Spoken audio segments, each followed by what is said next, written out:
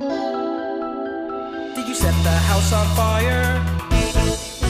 Did you get your sister pregnant? Did you sell your grandma's kidney just for fun? You're a menace, you're a bastard, you're a son of a bitch. What is the worst thing? Worst thing? Worst thing you ever done?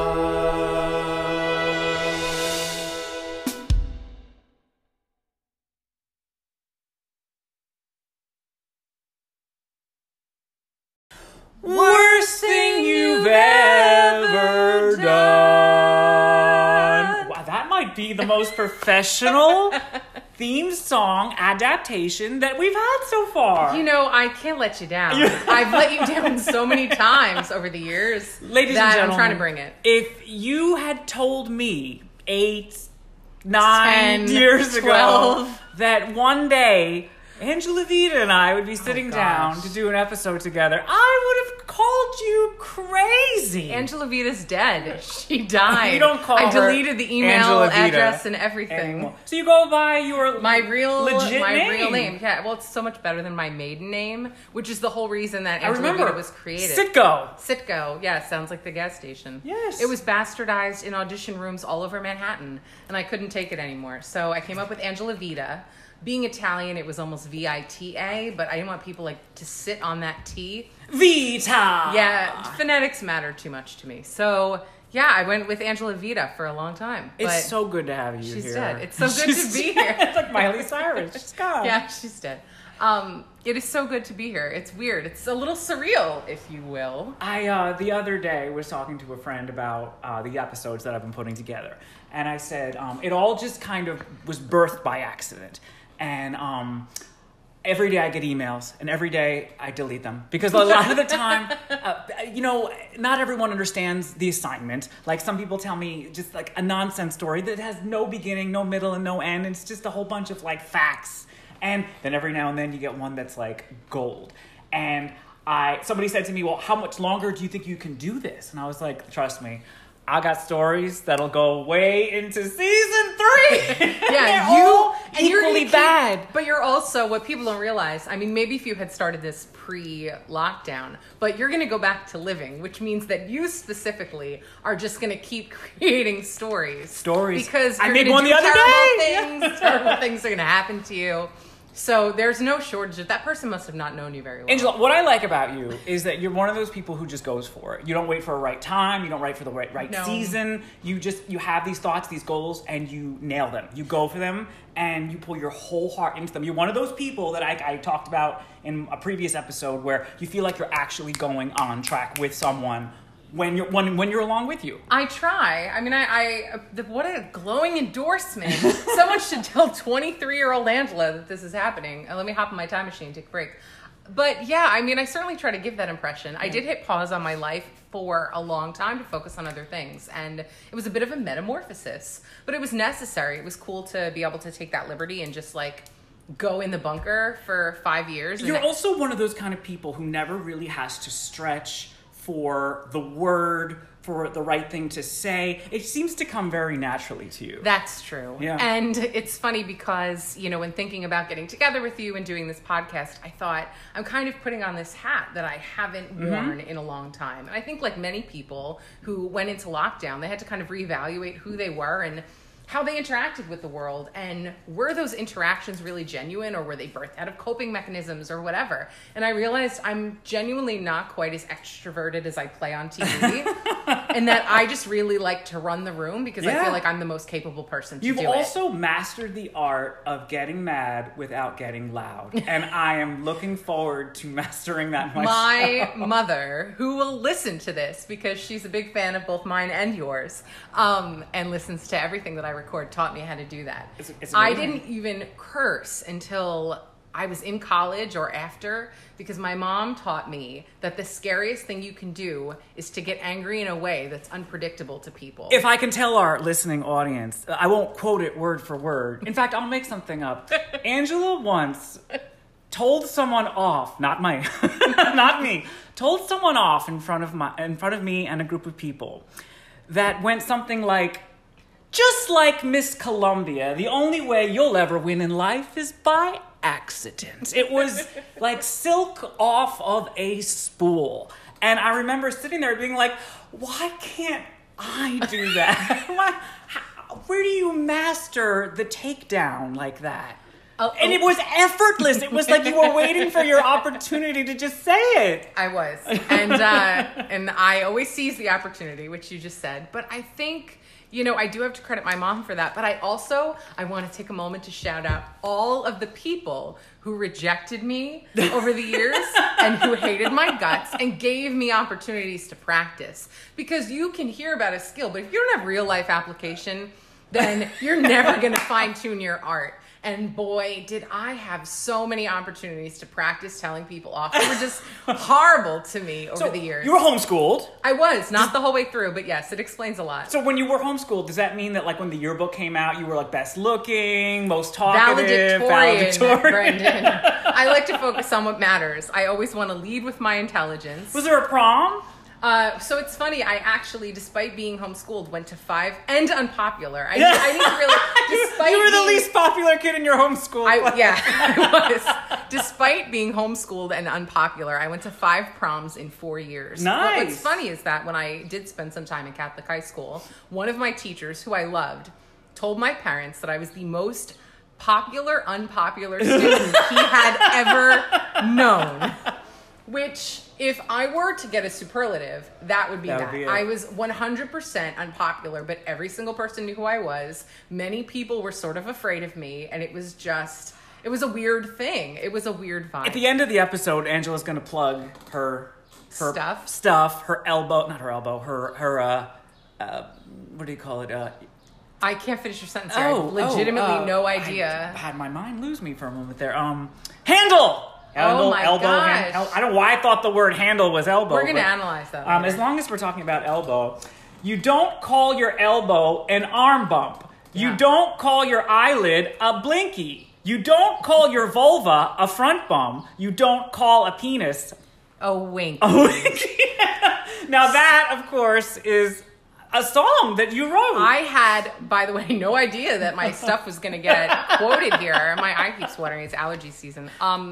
But yes, I write raps and jingles, and I like to tell people I'm the best rapper that they don't know. You're a very good rapper. I am actually a really good rapper. It's just a weird talent that I have. G-rated. Yeah, I mean, it didn't used to be, but it is now. It is now. I like to say that my stuff thematically is not for children, but I want parents to be able to play it around their kids if it happens, not for them. Parts of it will go over their head, and then parts of it are definitely Although for I'll adults. tell you right now, my kids sing that vulva front bum song on the regular. They are big fans. You have to laugh, I hope, when I tell you this next part. We'll when see. You put out your song about parenting is political, I did my part by sending it out to like 20, 30 friends. Of course. Semi tongue-in-cheek-esque when I sent it out. I'm not insulted, I understand. One of my friends didn't realize that it was me sending this link and blocked me because they thought it was like a virus. They thought that I was trying to gain access to their devices. So they blocked me. So fast forward 2 months later, I keep messaging this person to no avail. They don't reply. I finally messaged them on social media, on Facebook, and I'm like, how come you don't reply to my messages? And she's like, send it right now. So I send it right there. She's like, I didn't get a thing. And I'm like, oh, you know what happened? I said, when I sent my friend's YouTube link, you probably thought that I was trying to compromise your devices. She's like, that's exactly what I thought. You know, this Billy Joel parody song came up, and I thought, this can't be for me. This person is a criminal. I think my caption was, you hate Billy Joel, right? Now, to make everyone happy, I will put a link in this episode so y'all can it's the only witness it. It's the only melody that I've borrowed for any of my songs. All my other stuff is original music, but for my inaugural post, I said, I need something that's like really fast and quippy. So I took We Didn't Start the Fire and I changed the words. Good people, you and I. Are we? But we've done some stuff. We have. Which leads me to ask you, what was a younger Angela up to? And what did she do that was that earned my spot on this podcast. So, I didn't take notes. I wasn't that conscientious, but I thought about working into the conversation somehow that you and I, we're mortal enemies. And guys, if you've never had a mortal enemy, I highly recommend it, because a mortal enemy is just somebody that can be the scapegoat for all of your worries and your concerns. And it's a bad day, the weather is poor. It can all just, they're that person. And they feel the same about you, so it cancels out. And it's really kind of a lovely way to exist for a while. Before you got here, Craig was like, what time is your friend coming? Oh my gosh, your friend, who would have thought? But you and I we're cut from the same piece of tinfoil. Yeah. Of used tinfoil, burned around the edges, but we have a lot, aside from the fact that Brendan can't do the takedown, the quiet takedown. The quiet takedown. We do have a lot of other similarities. I don't know if our younger selves were as in tune. If you go back, 10, 15 years, all of the terrible things I did were mostly relationship related, property damage. I did once rip up every card and note that someone I was dating had ever given me. Did you give it back to him? And left it stuck to his car while he was at work. That'll do it. Shredded. The sweet part is he actually gathered it all and taped it all back together. That's effort. Yeah, he's not my husband. Not your No, he's not my husband. Although I did meet my husband through that guy. So it's, thanks for all that, I guess. But younger Angela, where this story comes from, she was still fine-tuning her takedowns. She was still getting rejected a lot. Friendship was really a foreign concept to her. But around the time that I entered high school, I did have a best friend.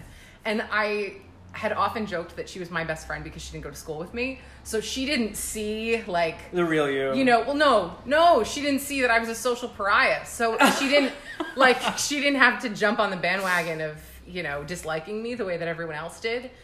Because anytime I started to make a friend in high school, they would sort of be peer pressured into not being my friend anymore. But this friend didn't go there. So it was much easier to maintain a friendship with her and be authentic. And, she didn't have to know how everyone else felt about me. But our fathers had worked together, and our mothers had been pregnant with our older brothers at the same time and pregnant with us at the same time.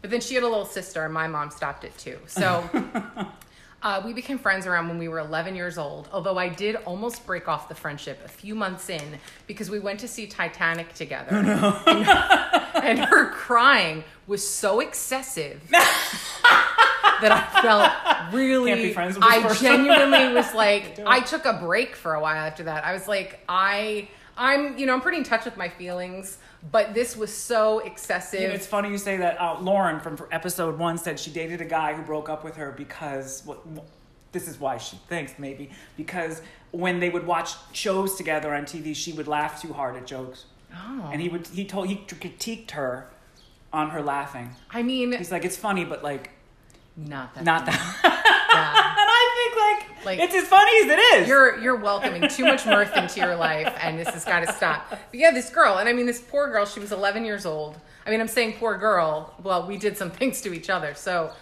but I did take a break from the friendship after the Titanic episode. And I would send her this link myself. I don't care if she listens to the story, so I don't mind anything I'm going to say about her. Was there enough room on the headboard for both of them? I don't know. Me either. No. I mean, I think they probably could have made it work. But then what would we watch for 3 hours? What would Celine sing about? So, I mean, you remember the 9 at 9 on Z100? It was number 1 every day. Every day. Every day I'll never let go. Ever. So, a few years into our friendship, her parents asked if I would go with them to Myrtle Beach for 2 weeks. And I had just turned 14 years old. I was going into my sophomore year of high school. And if that math is confusing to you, I skipped a grade. So I was very young. Humble brag. In addition to all my other winning qualities, I was considerably younger than everyone in my grade. I was in quote unquote regular school at the time. But her parents said, hey, we want to bring Angela with us because we need a buffer, someone to entertain our children. Nice. And, she seems fun, I guess. So I had never gone to camp. I had gone on a 2-night retreat my freshman year of high school, and my brother went also, but that was the only time I was ever away from my parents. So now I've got freedom and friendship and all this stuff that's foreign to me. And just to show you like where my priorities were, I didn't eat carbs or sugar for 2 weeks before I left. So many little rules, wow. Because I wanted to look great in my bathing suit. And how messed up is that? I was a literal child. 14 and you were like, I gotta lose some weight. Oh, I was so many years into an eating disorder by then, like you can't even imagine. So this was all like par for the course. So I went on vacation and it was great because, you know, we were allowed to like walk up and down the beach, and her parents weren't there. And my parents were, I wouldn't call them strict. They were just a little bit more there than her parents were. And her grandparents went on the trip too. Elderly Irish couple, very sweet. But it's important to note that they were there because they do factor later into the story. And they also had to bring their parakeet. So it was a real family affair. You know, they didn't want to bring anyone to birdwatch, and their parakeet was like free to roam the space. So, outside the cage? Yeah. So it's me, the parents, my friend, her little sister, her older brother, 2 grandparents, Why someone and a has parakeet. not made a film out of this yet, I don't know. It might be a horror story. So we, you know, are frolicking in the sun. I'm doing things like body surfing that I had never tried, and you know, whatever. And one day we were in like a condo, a strip of condos. So we had a balcony and it connected to other condos, you know, overlooking the beach. It was really wonderful. And I was like, I just want to get adopted into this family.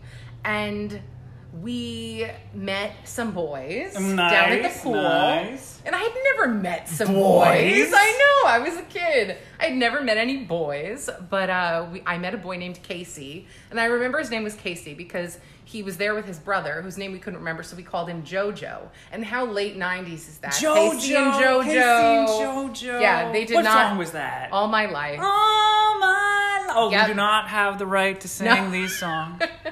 I remember that because I did dance to that song at a school dance with my freshman year of high school crush. Next to Cotton Eye Joe. Yeah, of course. I mean, 100%. And like Angel of Mine by Monica. Yes. Yeah, all those old jams. So I met Casey, and he asked me if I wanted to go for a walk on the beach that night. 14? Yeah, 14. Walking on the beach with a boy. Now, it's important to note that I was as earnest as they come. And that is a quality I think you and I share, that despite everything, we're very earnest people. And unless it's our own ulterior motives, we don't really anticipate them always in other people. Oh, yeah, yeah. So this was just a walk on the beach to me. You know, I thought I can go with this boy in the dark and it's going to be fine. This stranger whose last name I didn't know, whose brother's name I didn't know. And like, I guess her parents were okay with it or whatever, because I assume I had to ask, but I was set for my nighttime beach walk with a stranger. And I was very excited about it because this was really like the most exciting 5 days of my life so far.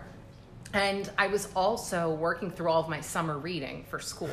And I was on The Grapes of Wrath at the time by John Steinbeck. And I always think that this story, because, you know, I love a good story. And I know you obviously appreciate that also. This story would be made so much better if it was Of Mice and Men that I was reading. And I don't know that everyone who listens is going to get that reference. But the story is about 2 guys, and the one guy is too strong for his own good, and he like kills the animals. So it would be so much better if the Steinbeck that I had been assigned went with my story. But it was The Grapes of Wrath. So just a lot of dust bowls. Really dry, not one of my favorite Steinbecks. But I really love to read, so I took the assignment very seriously. It was August, so truthfully I didn't have that much time left to read it. And I was thinking about my date, and I was reading Steinbeck, and I was going to head out to read on the balcony, and I was reading while walking. Which, when you live in a house without small pets, as I did back home in New Jersey, you don't think about what's on the ground. You don't look where you're walking. Oh, no. So the family was watching TV in the living room, which opened up to the balcony, and I was excitedly skipping through with my Steinbeck, thinking about my date. Your date. And there was a rocking recliner to my left, and a small blue parakeet on the floor who I stepped on. Oh, no. And as he tried to escape me, he also went under the rocking recliner. So now, yeah, I don't know if somebody turned off the TV or the people on the TV just decided to stop speaking, because I just remember went silent. And the whole family was there, as the bird is now. Now, I had a parakeet who had passed away a few years earlier. I am an animal lover. Right. I mean, first of all, even if you're not an animal person, obviously no one ever, death by Steinbeck skipping. So now this is like pre-cell phones, pre-whatever. It's not so easy to call for help or get information. So my friend's lovely Irish grandma scoops up the bird, and she's sitting in the recliner. And I'm sobbing, looking through the yellow pages for a vet because... Bird vet. For a bird vet. And some of the stories I've listened to in your podcast were funnier than this. The roadrunner got caught by the Wile E. Coyote. I was a Wile E. Coyote. And I'm looking through my tears. They're wetting the phone book. Everyone's screaming. They're trying to keep the little sister out of the room so she doesn't know what happened. And the bird died in her lap. So now... He's not even home. They can't give him a proper burial. Everyone hates me. What did they do with him? They said they were going to take care of it, and they didn't tell the kid. Maybe they told the older brother, but they didn't tell us. So now, my friend, truthfully, they were so kind to me about it. They knew that obviously it was an accident and that I felt terrible, and I think they all kind of felt like the bird could have flown away when he saw me coming. I didn't run through at top speed. I didn't do track. It wasn't like I had any kind of real sports skills. So you think it could have been avoided, but it was just we were all in the wrong place at the wrong time. And my friend closed herself in our shared room for a little bit, and she said, "I'm not mad. I just need a little time." Process. And I said, "I can cancel with Casey." like it's still on the horizon. F to the Y to the I. It's T-4 hours until my nighttime beach walk. What would you like me to do? Do you need me to cancel my date? Yeah. By the way, I have a date tonight. So that we can mourn your bird together. You can postpone this. And she actually said, no, I think I'd like to have some quiet time. I will sit on the beach and watch you on your walk and just be alone for a little while. And it was so sad. But now I'm trapped with these people. Normally you have, we still had over a week left of our 2-week vacation. And that's not even, I think if you rounded up this family and you asked them what the worst thing that I did to them on that trip was, would it be killing their bird? It would not be. Or would it be that we had to leave our condo in the cloak of darkness and be moved to a new condo for the rest of our vacation because there was a group of 20-somethings drinking in the shared pool, which wasn't allowed, and there was a baby in the pool, and I went and told them off, and they threatened us. This was a few days later, after the bird death. Now, I'm trying to make things right, and I see these people, and my parents used to call me the public defender. I always Policeman had to... of the world. Oh, sure. Yeah. So I see these, these young 20-somethings in the pool, spilling beer into the pool with funnels. And there's a little baby swimming, and there's a sign that says you can't drink in the pool. And so I go over, and I'm like, what do you think you're doing? Blah, blah, blah, blah, blah. And they said, we know which balcony is yours. You better be sorry, whatever. So I tell my friend's parents, this girl just can't stop. So they tell the condo management, and they said, we're going to move you. We have another building. So they moved you down the street. They said, wait until it's dark, and we're just going to move you out. And they moved us out. And then a few days after that, it came out through a big argument between my friend and her mom that her brother had feelings for me. No! On the vacation? On the vacation. Oh. In the new condo. We still had 4 days left. How did Casey feel about this? Casey left in the cloak of night. I watched him out my window leave. He never said goodbye. Oh. I didn't even say how the date went because that's how not memorable it was. We walked next to each other and picked up shells, and he probably didn't know what to do either. So that's all we did. We didn't even hold hands. And then he said, "Thank you for the nice walk," and that was it. I guess it was a nice way to have a nighttime beach experience. Although, did I tell him about the dead bird? Did he say, how was your day? Well, you won't believe what I did this morning. Yeah, I don't know. I don't know if I brought my authentic self to that beach walk. I can't recall.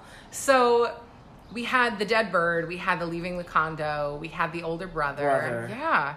And it's funny because the older brother ended up sort of being the longest relationship that I had that was never a relationship.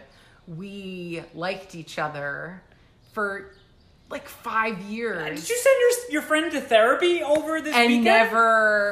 And never actually dated or anything. It was just, we would just like hold hands and watch a movie, and that was it. Yeah, I may have. She ended up ending the friendship 2 years later. Wow, she held on. Yeah, she did. She hung in there. I don't know if we all took a break from each other after that, but I was heading off to college, and she was the same age as me, but she was 2 grades below me because I skipped and she missed the cutoff. So she was a sophomore when I was a senior, and she had a really hard time with the idea of me going away. She was worried I was going to find new friends, and I'm thinking, it took me all these years to find you. I really wouldn't sweat it. But she said, I need to take some space from you because you're going to college, and I need to really make some friends at my own school. And you're probably, you're going to be really miserable without me anyway, because like I had a boyfriend by then and stuff. And she was just, I was moving on, I guess. But, she was right. She never knew, but I did not make friends at college. So she was correct. She was correct. It was a spell. Yeah, it was a curse. She left. I think so. I think she had like some sort of sage or something at the time. But yeah, she cursed me. Wow. And it was right because I went to college and I crashed and burned. And she did show up a few years later trying to reignite things. And she had a long-term boyfriend that she had actually started dating right after she ended our friendship. So I guess she did sort of like go back out into the world and move on. But he and I didn't like each other. And he said, you have to choose. And they're married now. So that was like a whole thing. But it wasn't just the worst thing I'd ever done. It was like the worst couple of weeks I'd ever done. It was just rough. You did a lot. Yeah, it was. I was packed a real it in. rabble rouser, and they never asked me to go on vacation ever again. And I kind of just like went back to my basic life. Although now I did also like her brother, and we held hands for 5 years. Like in between, like every time I break up with a boyfriend, I'd be like, oh hey, like it was so weird and star-crossed. Terrible friend. Yeah, it was not. I love it though. We're gonna take a little break. When we come back, a downer. The story was not as rollicking. When we come back, I will also talk about not seeing the signs. Okay. Okay. We're gonna have a little drink, and all will be well. And we're back. Wow, you were just harmonizing. Most people don't take the initiative. Well, first of all, after that really downer story, I still have to like add a little zhuzh, to the whole thing. I must say, my story is about not necessarily seeing the signs when they are presented to you, like not quitting while you're ahead. Okay. A common theme in my life is like realizing too late that you're not only like 1 foot wrong, but like you're in the wrong universe. This tracks with my knowledge of you, yes. So when I was in college, I took a performance art class and loved it. Loved Marina Abramovich, who is like the most well-known performance artist out there. She did a piece once where she recorded herself several times stabbing a knife around her hand and occasionally actually stabbing herself in the hand and in the fingers. Wow. And then recording that, doing it again, recording the recording. And so it was every time she did the piece, it was different pieces of the recording of her stabbing herself screaming and newly stabbing herself screaming. And people would come to watch these displays. I was captivated. It's absolutely wild. I mean, not all performance art is to that degree. Sure. But, I mean, it keeps you interested. Yeah, it's the unpredictability Exactly. And I'm so glad you said unpredictable. So our teacher, this woman named Kathy, she invited us all to the city to see her piece. She was in a series of pieces at it wasn't necessarily a theater. It was like it was a building. It had an elevator. Different art pieces, installations were going on in this building. And I remember not wanting to go because I didn't particularly like her that much. She didn't like anyone's work in class. I think she thought she was the true performance artist. Nobody else could come close. One day, this kid, he was trying to do a piece and it involved a fan, like speaking into the fan, and she let him know in front of the entire class, like, this is not performance art. It has to actually, like, make the viewer think, right? One of my pieces that I did in class, which I unveiled a chessboard, but all of the pieces were the same color and they were all pawns. And I sat someone down to play with me. And only seconds later they'd realize, oh no, they're all the same color and they're all pawns, which was like the point of my performance art piece. Wow. She didn't like it. That's a little on the nose. And I had to buy two or three different set pieces just to get enough pawns. That's a cost, lady. I returned them later. I don't want you to think that like I kept it. That makes sense, I guess. So I don't know what everybody's getting for Christmas this year. Here's your very own. Chess set. Chess set. So she invited us all to the city to see not just her piece, but everyone in her performance art pieces show. And I remember like being very interested in interactive art. For example, there was a piece that she showed us on video, where people would whisper secrets into her ear. You could just tell her your secrets. That was the end of the piece. Now, I wish going into it, didn't have such high expectations, because my expectations for some reason were just a little too high. Now, when I got off the elevator, I walk out into this room, and there's people just surrounding the circumference of the room, and in the middle of the room, there was a woman in a very odd position. She was partially on her shoulder, one of her legs was up, her other arm was kind of up around the back of her head. She looked like a contortionist. And I remember thinking, my God, before I'm even off the elevator, I am captivated.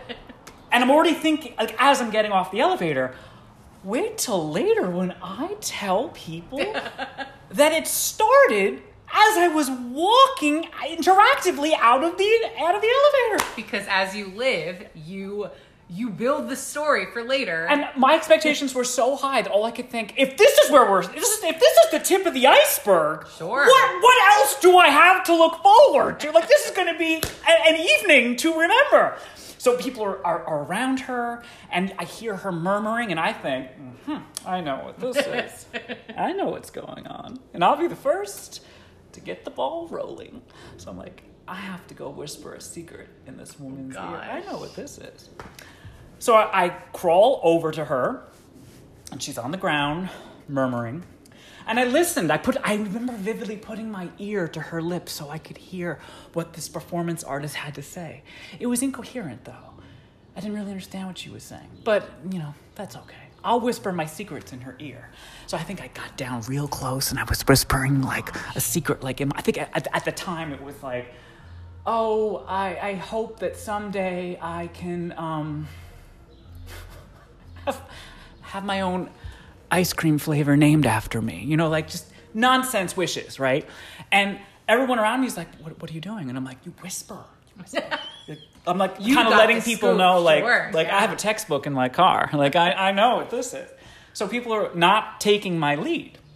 And I'm like, a friend of mine from class was there. And I was like, are you going to do it? And she goes, like, do what? And I'm like, go whisper a secret. And she's like, I don't think that's what this is. And I'm like, whatever, peon. I'm going to enjoy the rest of the performance art pieces. Sure. So I walked around this very large space room, and there was other art going on.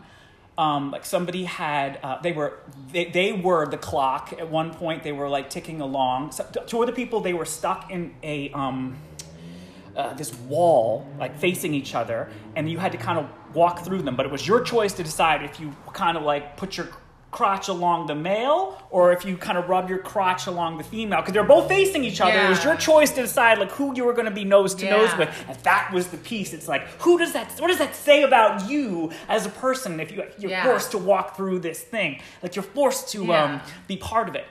So all the pieces weren't as good, and the other pieces were not good enough. So I was like, I'm just going to get my quote unquote money's worth. I'm going to go back to the beginning and witness some more of this performance art piece on the ground.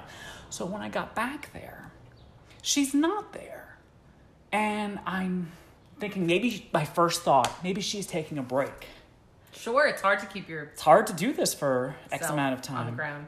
And then I hear a sound off near the elevators, and there's 2 or 3 like EMTs, and they have the woman on one of those hard flat boards, and they've belted her to it. And it turns out that she wasn't a performance artist at all. She was a woman who had a seizure on the floor of the art studio. She was not a participant. Oh, and I whispered secrets in the ear of a woman who was seizing on the ground. So you crawled over and told this woman about your ice cream flavors in lieu of dialing 911. Is it weird that 12 years of friendship has brought us to me hearing this story for the first time in this moment? How much of an asshole was I? How did you not imagination share this on episode 1? My imagination was so great I remember looking at this, what I thought was a piece, and thinking, I have never in my life seen anything quite like this. To be fair, the context really mattered. If you were, say, at ShopRite, you would not have probably crawled on the floor. No. I don't know. I still don't know that you would have called 911 either. But I don't know that you would have thought, wow, look at this immersive art. You put me right into the heart of it. And I look back on it now and I'm like, no wonder when you had your ear to her lips, nothing she was saying was actually coherent. Like, that's how much of an asshole I was that instead of actually helping someone, I thought they were art. But like, look at where they were, to be fair. I don't know that the you of college would have helped the person on the floor in the supermarket either. I don't know. Who can say? But I can say that I understand why you thought it ain't that good. You were on it. No. It ain't good. I mean, the hubris that you had to think that you knew something everybody else did, makes sense. But I mean, to pick that spot is a cruel irony for all. I failed that class. Did you really? Yes, I really did.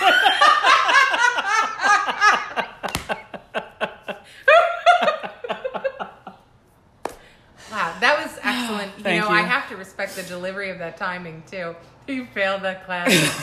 You could not perform life nor art to someone's satisfaction. Now, let's say I was going to become a performance artist. What a great piece, though, right? To captivate people the moment they walk in, to force them into your world, not the other way around. Like, just wild. Yeah. I'm going to need a drink after that one. Angela, we're going to take a little break, and we'll come right back. And we're back.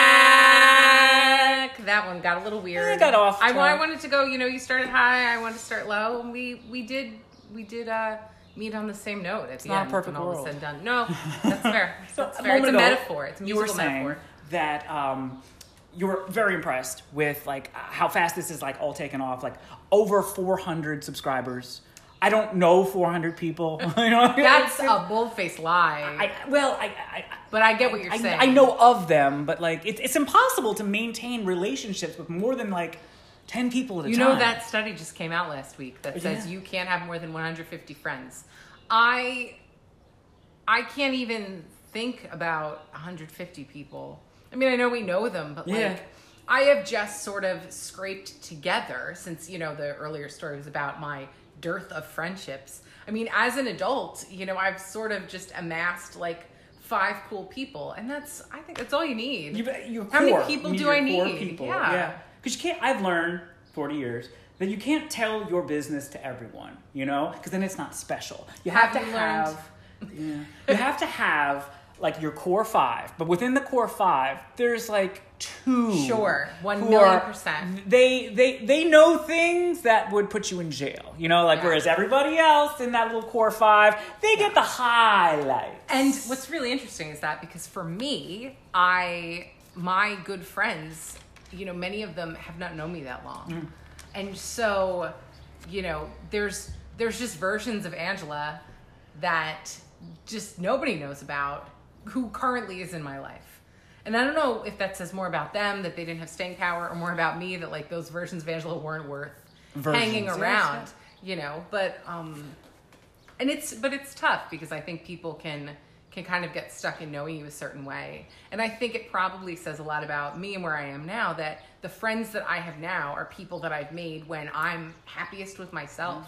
And I've learned the hard way, you cannot force a friendship. It's just not going to happen. Like, for example, the other day when I messaged you about that funny story about, commenting on someone's birthday post yes. and saying, oh, that was so beautiful what you wrote about your friend on their birthday, only to find out that the only reason the post was posted was because that friend was since deceased. Yeah. And how was I supposed to know that person was deceased? And that also doesn't take away from what I said. It does not. It does not detract. If anything, it's on them because, did you tell them when they were alive? No! You didn't tell them when they were alive. You only told them. You can't even read it. I'm the only one who can read it. Yeah, and you appreciated it. I appreciated it because I'm a lot. Sorry, this is showing you a darker side of my psyche. Some bitterness about this still, folks. But I'm trying so hard to make friends still. Even at 40, I'm trying. And I feel like maybe you're trying too hard, First of all, I can say that the one thing that you and I don't have in common is a need for friendship. I'm like I was indoors for these past 14 months or whatever, and that's cool. Like, I could have stayed indoors. It's really like I don't have that drive for socialization the way that you definitely do. But I think if I could, do an armchair commentary on you, I think that you are looking now for those real friends. Where before, you just liked the entourage. You liked, having people who knew you and having people who wanted you places and all of that. And I think now you're looking for something a little bit different.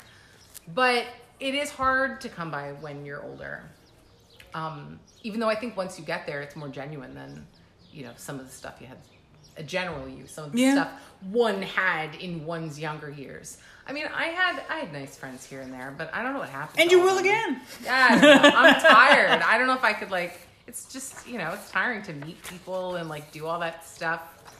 Well, Angela, we've reached my favorite part of the I get to evening, choose. Where, just like a poker player, I shuffle the stories, and then you decide which one is speaking to you. I'm ready. You let you go. You reach when you're ready. Okay. There you go. All right. We're ready. Am I reading? You can read anything because I've edited them so no one gets in trouble. So should I say that this is the person's name? Yes. Okay. Today's story comes to us from Alan. I was a lot younger and a lot thinner when I used to run competitively. Nice. Okay, they could travel fast. They might have stomped on a parakeet or two in their time. Now I'm just a drag queen whose wig collection spills out of my garage into my guest bathroom. That I'm a little jealous to hear that. I am more of a homebody now who enjoys a good cocktail and everlasting episodes of The Golden Girls. I don't see any problem with any of this. No problem. I love The Golden Girls. I wasn't always so lazy, though. Oh, don't indict yourself. I need you to know I once ran the Las Vegas Marathon. All right, Alan barreled down that strip to get home and watch The Golden Girls. I was one of those people who couldn't run for 5 minutes at first. Oh, I know what that's like. I'm actually running now. And I was the person who was like, 5 minutes, call it a day. We'll try again tomorrow. Yeah, that sounds nice. But then steadily, I started increasing my time. I learned how to push through the pain and find my second win and block it all out. Running is very mental. I also learned a little sweating never hurt anybody. Okay. Do you know what that is? I think that's a quote by Beyonce. Is it? Yes. A little sweating never hurt nobody. I guess that's true, yeah. I wonder if Alan realizes that. Or if it just went in there by osmosis. Or maybe Alan listens to Beyonce while running. Yep. And she's influenced him that way. Because if I were to ever run, I've actually done 2 half marathons in my time and walked much of them. But Beyonce was on repeat. Nice. So now we've got Alan. Alan was younger and thinner and used to run, but is talking about what it took for him to run. Okay. Ask anyone, and they will tell you that running on a treadmill couldn't be more different than running outside. Mm-hmm. Preach. It's almost impossible to take water with you running outside. Music in your ears makes all the difference in the world, and sometimes that's hard to do outside. There's also more distractions when you're running outside. Oh, yeah. Traffic, weather, squirrels! Because you got a little case of ADD going on. Yeah, you have to say squirrels like that if you see the word squirrels with an exclamation point. I can honestly tell you running outside is not for beginners. It took me years to understand the focus it takes to align your body and the world so that everything works flawlessly. Okay. Sounds like running has had a big impact on Alan's life, despite the fact that he doesn't do it anymore. So I'm interested as to, is this story going to be about the ceasing of his running career? Let's continue. So I've been running, and someone mentions I should try to start training for the marathon. Nice. At first, it seemed silly, but then I'm thinking, what am I putting all this time in for, other than just to try to stay skinny? That's fair. You could try to stay skinny for a lot less effort, so you should try to do something. This is fair. Why not try something? Push myself.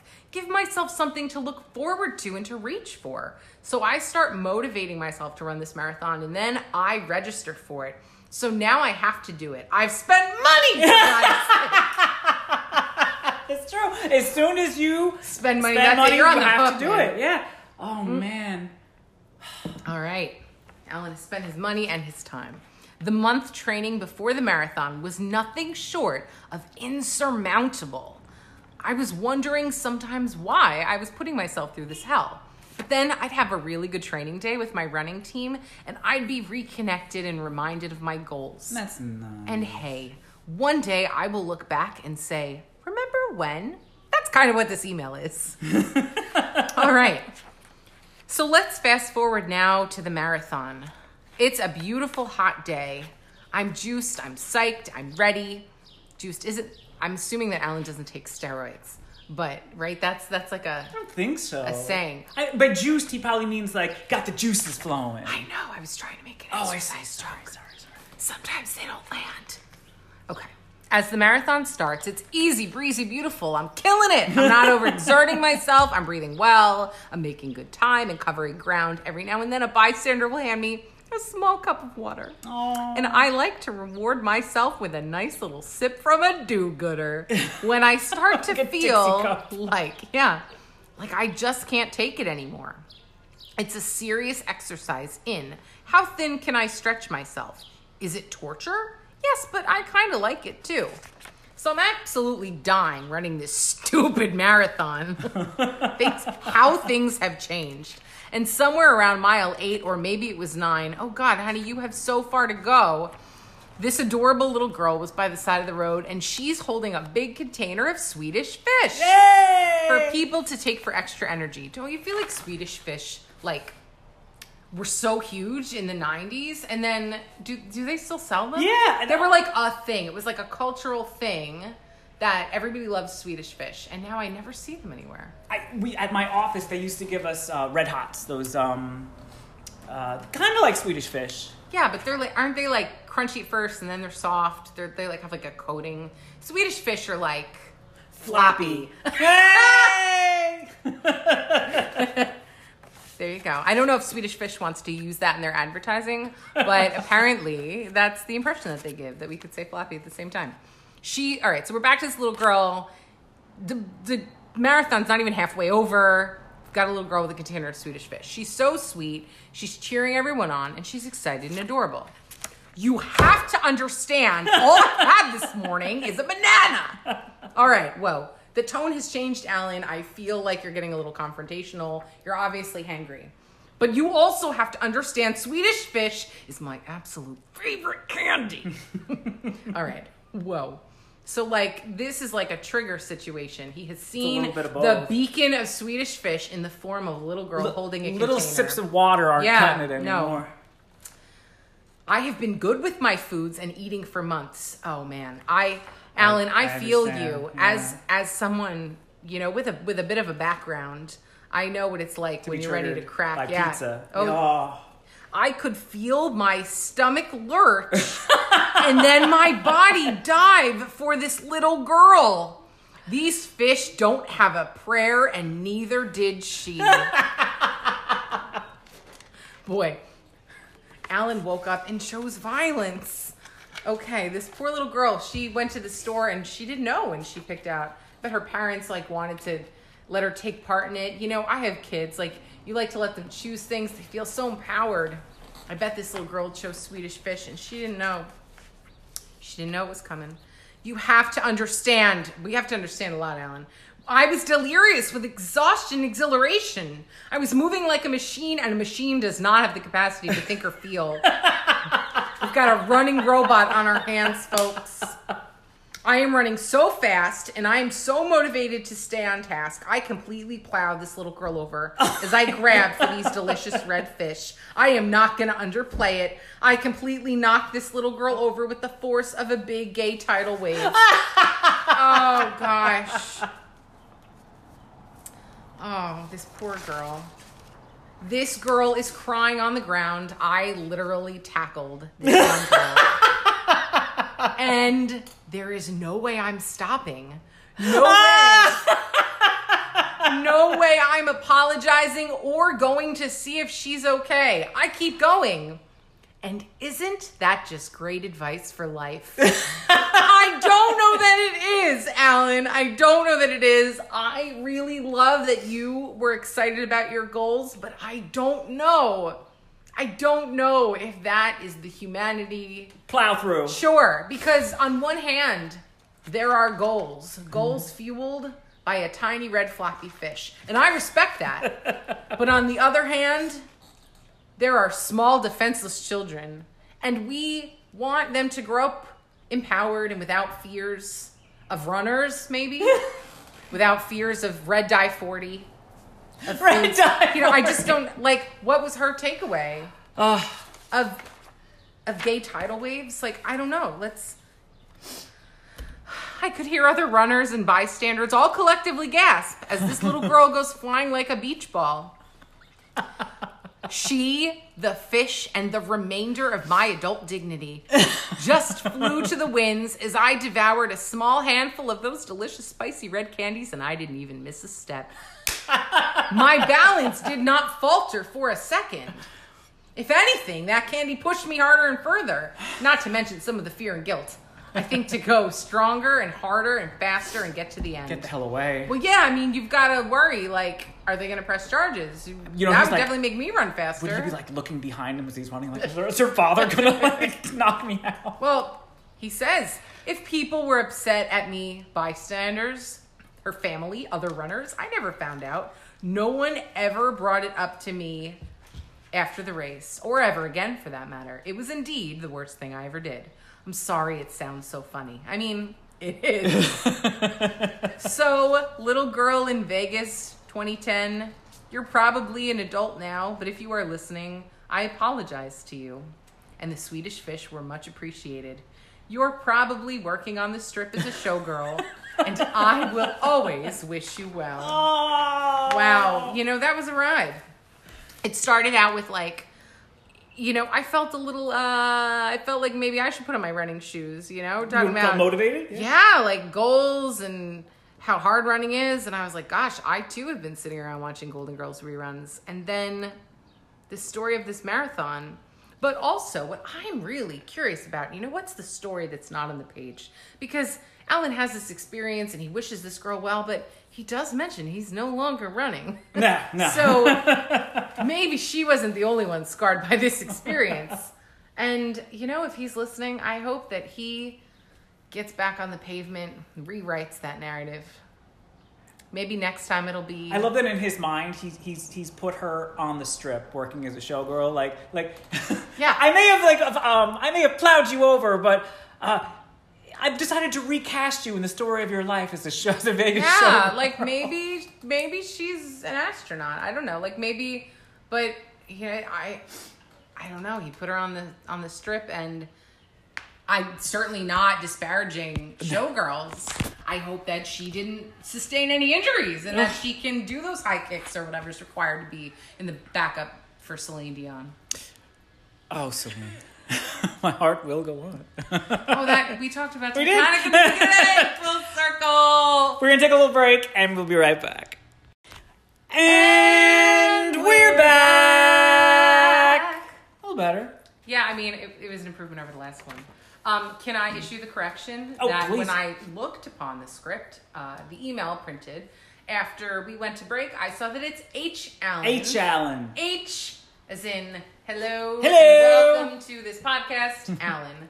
So H. Allen, I apologize for calling you Allen the whole time, but I think your story still rang as true as it would have no matter what I called you. So tonight's final story is from Deborah.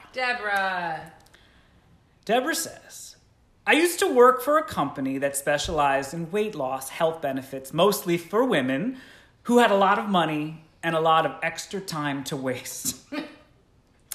I can't say we helped everyone, as it wasn't exactly designed to make you lose weight, but it focused mostly on sales and getting clients to to buy more into the program. It sounds like Deborah sent a lot of those, hey, bestie, emails. We have an appointment for you. Don't get me wrong. There were a lot of clients in the system that it worked for, but I'm guessing more like 25% achieved what they actually wanted. Our owners and our superiors were constantly pushing us on sales tactics. Have you ever heard of the expression, they cry, they buy? Well, we invented that. Yikes. Not nice. The saddest part of the program was all clients were expected to buy bulks of these energy bars, which tasted more like candy bars. So I had to sell people on the benefits and get them to buy their boxes, which just seemed to fly in the face of health and eating and proper exercise. I was always so tired of burning my candle at both ends. Meanwhile, my clients were putting the wax back on the candle. I like the addition to that metaphor. I'm gonna pocket that for another time. Put the wax back on the candle. Yeah, really. I had a divisional manager there in charge of the East Coast who came like once a week. She was as nasty as she was skinny. She was as fake as she was peppy. She was as mean as she was wealthy. Okay. A lot. She didn't hide her addiction to brand names and her gorgeous lifestyle. We all once did the math, and for every box of candy bars we sold, she made 11 cents. Now, mind you, this company was nationwide. Let's say her name was Jess. Jess made customers think she was excited and cared. In reality, she looked down on everyone. Turnover at our job was so frequent in the company because Jess would fire everyone. You could get fired from everything from not taking proper notes and accounts to giving a client anything free, like time. Very frequently, customers would come in and need to repurchase more time to continue their program. But a lot of them couldn't afford to purchase supplements, bars, and then more time. So in our computer, there were accounts from customers who stopped coming years ago. If you stumbled into one of these accounts, you'd see sometimes the customer had bulks of bars that they never took with them. They purchased them, but didn't take them all and likely just abandoned them when they stopped coming in. If you had a customer who needed to buy time, sometimes you'd make a secret swap. You'd give them free bars that you deducted out of a dead account in exchange for them actually going to buy more time on their account. It was a victimless crime. But you had to be real careful how often you did it. Once a month was fine, but not every day. I love that I never know where these stories are going. Ever. I did not know that H. Allen was going to mow down a preschooler. And Deborah is switching time for bars, and somebody's going down. I'm ready. I don't know. I didn't get fired, but it did take me a long time to quit properly with a new job lined up. Now, mind you, Jess hated me on site. I hate to say it, but I was prettier than she was. Oh! This is just a natural fact. I mean, I guess so. She was a cunt because she knew I was pretty and she was just okay looking. Wow. She had said some stuff about her earlier. Once you drop that C word, you really Wow.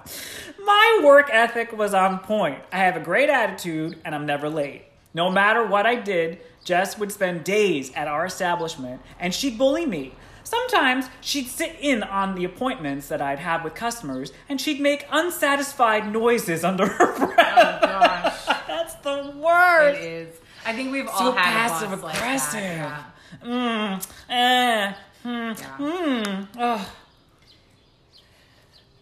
As I read their weight loss journals, or she'd jump in and overwhelm the customer with questions she thought that I wasn't asking. Very often, both the client and I would sit there feeling shamed like a petulant child. Just thought if she made my life at work difficult, I'd quit. She didn't know me very well. Nice. A little tenacity from Deborah. I can be very petty when I want to be. When I feel like someone wants to get something out of me that I won't give, I dig in with both hands and feet. Nice. I like this, Deborah, at least so far. She knew she couldn't fire me just for disliking me. But I just figured it was a matter of time before she caught me for something ridiculous. We all know this type of bitch. Yeah. Did she write that? She's right. We all know this type of bitch. She's right. She's right. We do. My revenge was petty, fun, and took time and patience. Deborah is nothing if not patient. We can feel that. All over the office were the success story posters of different people all over the country who were all stars for having lost the weight with us, and with all these fake positive quotes simultaneously promoting our business. I have a lot of them. I know a lot of them were fake or exaggerated. Sadly, I'm sure when customers saw the posters, they all thought, that can be me. Whenever Jess was mean to me or said something rude or dehumanizing, I would pick the thumbtacks out of the bottom of one of the posters, and with a black Sharpie, I'd write on the white wall something like, Jess was a cunt today. And then I'd write the date.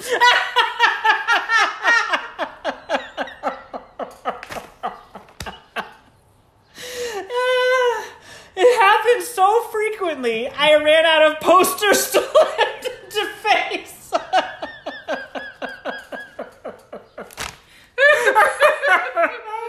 This is the most, random tactic. I remember I did it under the clock on the wall. Time's up, bitch. Oh my gosh. I did it behind the filing cabinet, and I did it behind the refrigerator in the break room.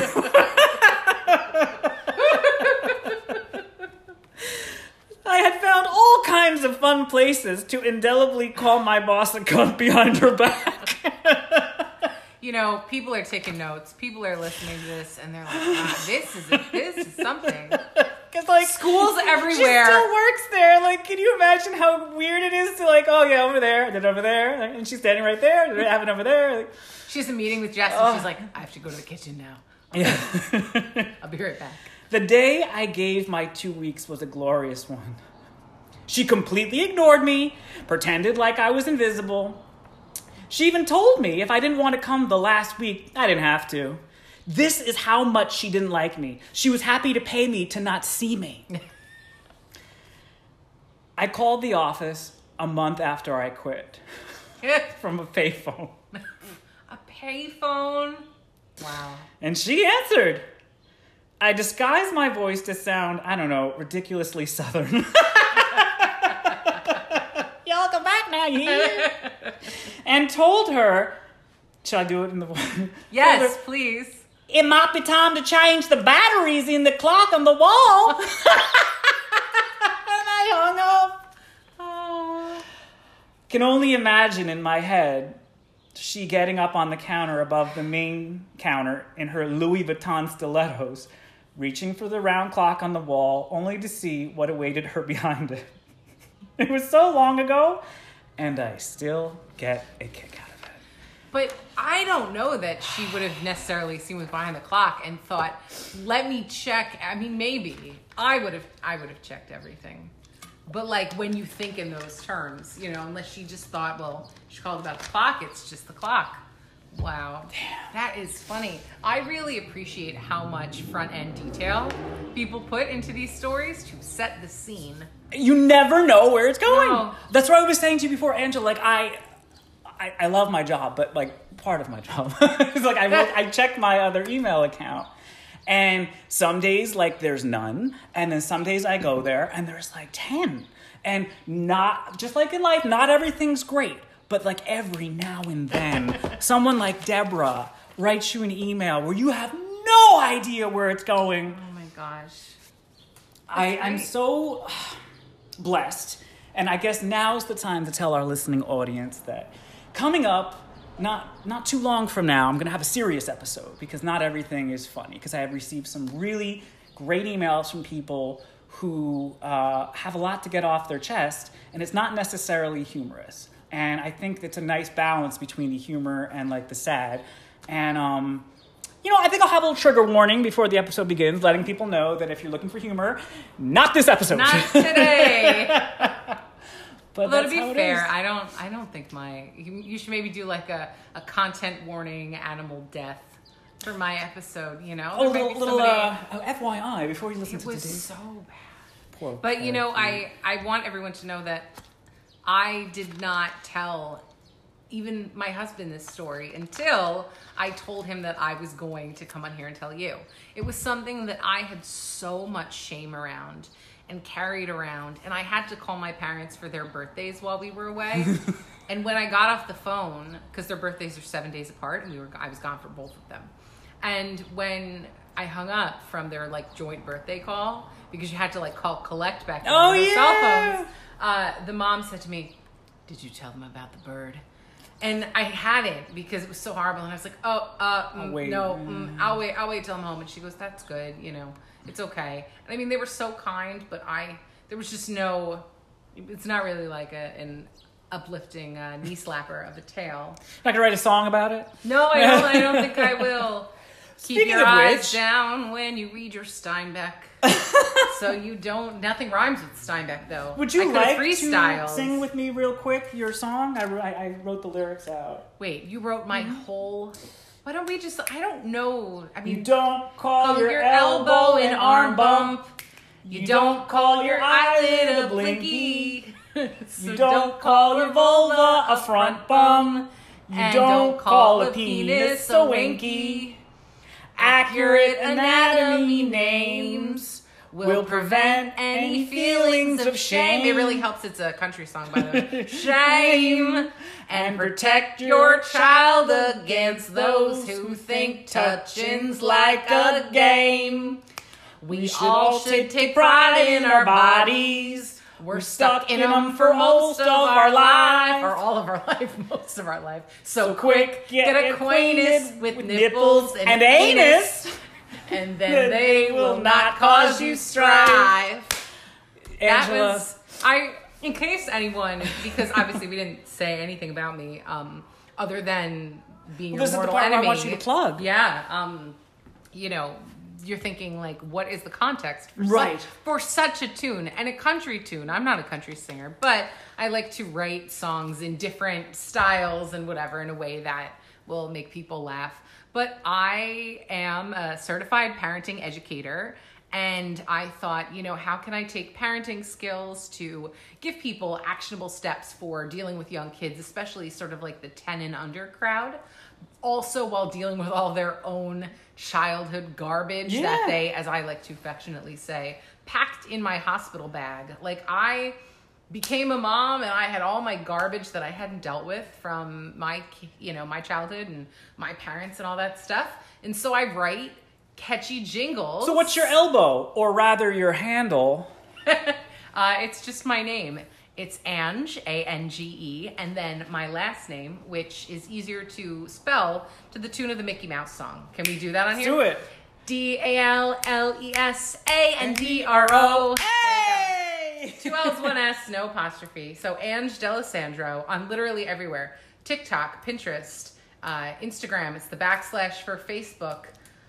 I'm so Twitter. glad you came on today. Yeah, I'm so glad that You feel was better? here. I mean, I don't know. It's a real downer of a tale, but I do feel good for being here. I feel good that I logged 12 years of time with you to be able to sit with you on a Sunday and relive horrifying tales from my youth. And if you can't do that with your friends, who can you And do it? go ahead, as our favorite Rufus Wainwright would say. Yeah. Well, thank you so much for coming. I love you dearly. Thank you. I hope we Feelings have you mutual. back season 2. All right. Angela, I almost forgot to tell you the good story. I like a good story. Well, as you know, we've all participated in some sins, but I always like to tie up each episode and kind of like tell you something to get you on your way for the day and make you feel a little spring in your step. All right, I'm ready. Well, this story goes back to when I was directing Avenue Q, and I saw a lot of really amazing auditions. This one boy walked in, and I could tell right from the get-go that he wasn't quite like everybody else. He was definitely on the spectrum. At the time, I had no patience for anyone or anything. It was the greatest audition I've ever seen for puppetry or for theater in general in that moment. And after he performed with a sock puppet for all of us and asked us, is there anything else you want me to do for you guys? My heart was in my throat. And I remember we excused him. We said, thank you for coming. And after he walked out of the room, I turned to the whole room and I went, how do I not reward an audition as good as that? Just because like he's a little bit different and he's on the spectrum and he's a little bit special. How can I not do what's right? What the right thing is to invite this kid back for a callback and maybe even give him a part. And I remember turning to everyone and going, but I know myself and I know how frustrated I get with people who are a little different. And you guys, if I do this, you all have to support me. You all have to be there for me when he gets on my nerves. Gosh. And I did the right thing. I did cast him in the show. He became Trekkie. And he was absolutely flawless from beginning to end as far as like rehearsals. He was a very trying person though. Like he didn't really pick up too well sometimes on social cues. Like I would say to people at the end of a rehearsal, now does anyone have any questions or whatever? And his questions usually had nothing to do whatsoever with like what happened to be going on. And I'll be like, okay, we'll talk about that later, buddy. Okay, we'll discuss, how you feel about not getting the lead in the show. And maybe when no one else is around. Like, I'm sorry, that's not what this is about. Many weeks into rehearsal, his mom stopped me in the parking lot, and she called me over, and she was like, I just want to thank you so much for putting him in this show, and it's just so good for me to come pick him up and hear him rave about how great rehearsals were and everything. She goes, and I really want you to know that, like, you've changed his life. And like a Lifetime movie, I remember saying to her, no, he's changed mine. So every now and then when I feel a little bit out of control, I think back on that time and I remember how it felt to give a shot where a shot was deserved and maybe be a little bit more open-minded with people who don't necessarily learn the way that I do or react to things the way that I think is appropriate. And if we could all just be a little bit more open-minded, wouldn't the world be a better place? Yeah, no arguments here. Thanks for coming tonight. Thanks for having me. You just listened to The Worst Thing You've Ever Done, a podcast where I explore the worst stories of my friends and strangers, each week with a special guest. Concept and editing by me, Brennan Joel Bartlett. Music by Anthony Bevilacqua. Vocals by Kevin Lynch. Available on Spotify, Google Podcast, Radio Public, Copy RSS, and other platforms. Some names have been changed to protect the not-so-innocent. Send your future emails to worstthingever done@gmail.com. Thank you, Andrew.